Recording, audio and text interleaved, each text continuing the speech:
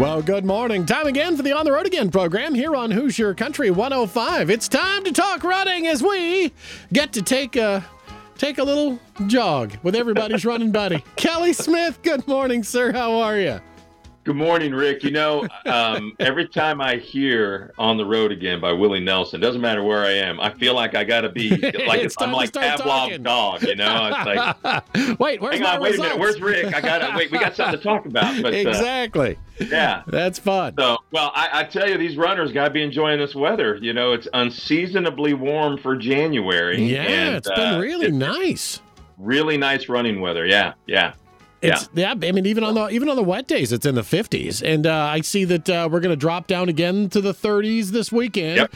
But then it's popping right back to the 50s again. So yeah, it's going to be really nice for everybody who wants to run. I wonder if this is going to translate into faster distance times when we get to track season for the high school athletes. You know what I mean? Because they can get outdoors. Usually, I mean, how many winters have we spent talking about how, you know, it's a struggle for the distance runners, and the sprinters are all in the hallways trying to get something going this time of year. And here we are where you could be on the track right now if you wanted to. You absolutely could. Gosh, I mean, by the time 3:00 rolls around at the end of school, I think yesterday was easily in the 50s, and just a beautiful day. So yeah, it's great for the runners. It's the only really piece. Well, winter brings a few little issues, right, for runners, and not just the high school runners. They typically run after school, but obviously the change in time and the darkness in the morning. So folks, you know, we want to remind everybody, make sure you're wearing something reflective. Run against traffic. That way you can see them, they can see you, type of things. And of course, dress warmly when it does get cold. But it's, hey, the great thing about running is you can do it all year long. You just have to be smart about it when it gets when the weather gets a little more challenging. However, this weather here has been a lot nicer to us, like we mentioned. So hope everybody who's got the goal, who's either a current runner and is out there, taking advantage of this weather, or those of us who want to get back into running, or walking. Oh, yeah. New Year's resolutions. We've had a lot of those, I'm sure, and a lot of people have decided to get out and move more this year. That's right. So you have no excuse with this weather. You can't say it's too cold. That's for sure. I was going to, but it was nasty outside. Yeah, that one's not going to work this year. Speaking of running indoors, Indoor Track Club is underway. They just got started on Monday, on the 9th, with their first meeting of the year, but you can still get involved. If you've got kids you want to take over there and get them to be part of the USATF track club there that Coach Rick Rumpel does in the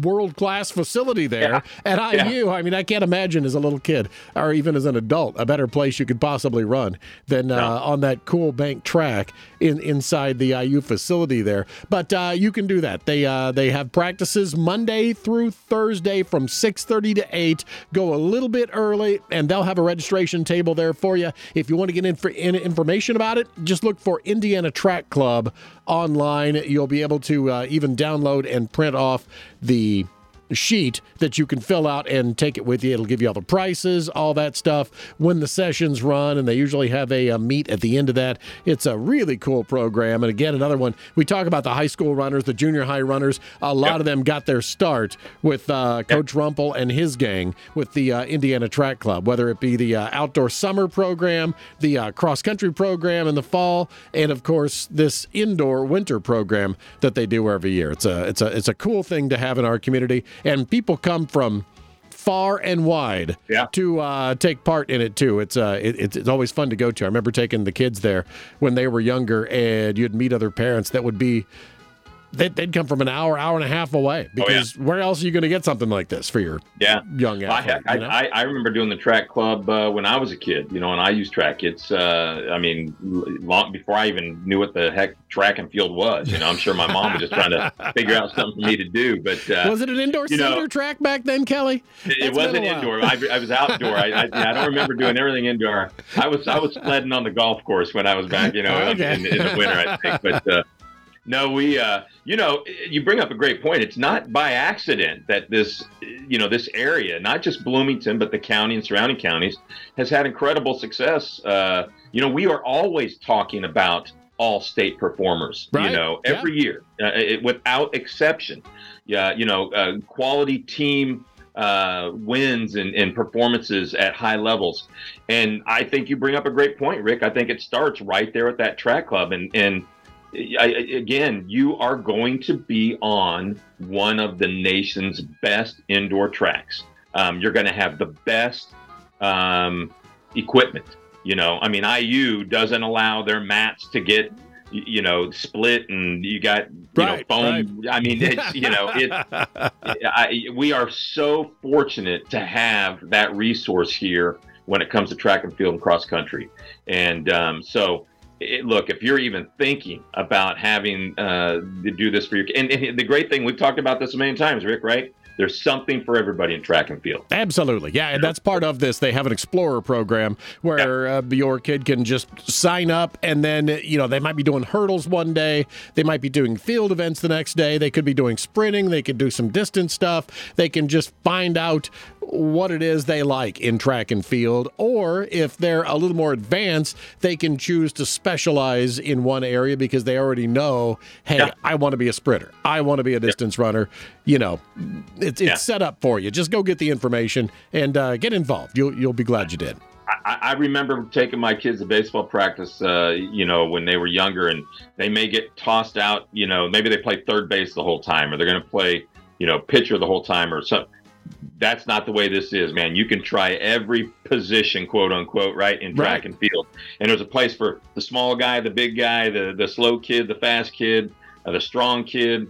The one who can jump well, the one who can run fast, run distance well. I mean, there's something for everybody. So I would really encourage anybody, you want something, get out of the house during some of this cold weather. When it does get here, indoor track is a great way to burn off that energy and get involved in a really, really fun and great sport. No doubt about it. Yeah. Hey, I want to talk about the First Step 5K in Bedford and go back to that a little bit because you've got the results now from January 1st.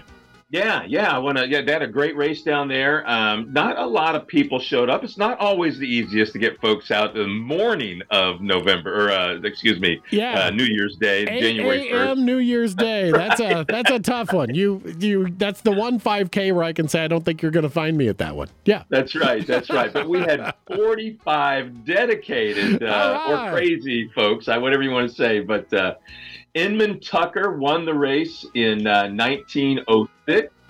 Eli Crockett and Cole Bartley were 2 and 3. Our female winner was Jo Hackney from Bedford. She's a longtime runner, been involved in running a long time down there. She's great. 22:39 was her time.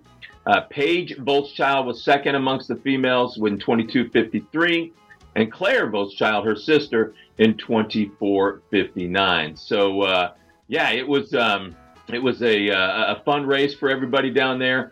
Let me see. There wasn't a walk category, but I do see Dan Leach on the list here. So Dan, great guy. I'm sure he was chomping at the bit to get out there, on New Year's morning and get things going. So I want to give a shout out to Jim Souders and the group that they have great help on all of his races. But they've got to get up early on New Year's Day too and get this thing going. They're often there, obviously, a lot earlier than the runners are. So we had Rosie went down there and timed it for us. It was a great run and a great way to start out the year. And I know we didn't talk last week. How was your experience with the Fairfax run? Oh, it was fantastic. They had a huge crowd there. The weather was as good as you're ever going to get on a New Year's Day, and a lot of people showed up. It was a whole lot of fun. They put the pictures online, and outside of maybe the Mini in Indy, you will get more pictures of yourself running at that event than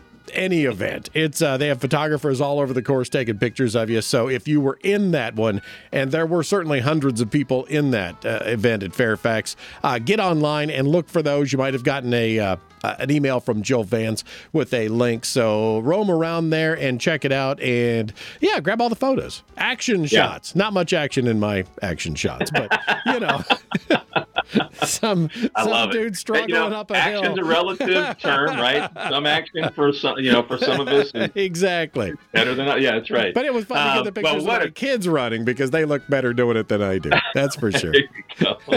Well, what a great way to start out the year with these two events, and I'm really happy to see the Jill's event is growing, and it's later in the afternoon, so people can kind of get their feet back under them from any celebration they had the night before, right? And then go out there and do a very casual walk if you like to at a short distance, or you can be really hit it competitively at the longer distance. So what a great event that's become. Absolutely. And that was the 10th annual, as a matter of fact. So that one's been around quite a while. Hey, there is another event coming up here shortly in our neck of the woods, and that one takes place February 4th. So just around the corner over at Brown County State Park. It's the Whistle Pig Shadow Chaser 8K, 5K. It's kind of scheduled there around Groundhog's Day, hence the Whistle Pig Shadow Chaser name. And that one is a fundraiser for the Brown County YMCA. And I believe coming up here shortly, we'll have Kim Robinson on one of the programs with us to give us some more details about that race. That'll be a fun one, though. It's going to be well done because everything they do over there ends up being really well organized. Yeah, well, Kim does a really, really good job. These are fundraisers for the YMCA. I don't know if it's the same story as it has been, but I believe, at least for a long time, that was the YMCA that served the what was the like the smallest population base or something like that. Yeah. I don't want to call it the smallest Y, but right. It's a great group. Kim has been there a long, long time, and these runs really do a good job of bringing in some money, help promote the Brown County YMCA, and bring a lot of camaraderie and something for folks that may not be involved in either the Columbus or Bloomington YMCA's. Get a chance to do something there kind of in between. So she does a wonderful job. So yeah, get out there, and what a resource she has for 5K runs, right? I mean, she's got the Hilly Half, she's got the Reindeer Romp, and now this. I mean, Brown County State Park is a phenomenal place to hold events. You can have anywhere from a very difficult event there to a very easy event if you just get up on the ridge, which a lot of times she does. So, and I think that's what this one is too. It's another one on top of the ridge up there, so it's a nice, pretty flat course, especially considering the topography of the area around you. Yep. This is, a nice flat stretch on the road inside the park. What a great place to be. Even if you're not running, it's just a great place to be, but a nice place to have an event. So we'll get Kim on here to talk to us maybe next week. We also need to get some guests in to talk to us about the Mag 7 series because that schedule is out. The website's looking fantastic. It's all been redone, and it's really looks like it's going to step up a notch this year and look really cool. Yeah, brief, very, very brief history. Dr. Ruff started this many, many years ago with a flyer that he would have, he'd hand out, and you'd have it in local, the YMCA and running stores around town. And then Joe and I stepped in, and really Joe, from an administrative standpoint, got the website taken care of and worked with the races, getting everything online. I spent most of my time in helping people with race day type of activities. I have slowly kind of gotten out of that as I started to pick up more track and field and cross country meets as opposed to road races. And Joe, he's got a life outside of this as well.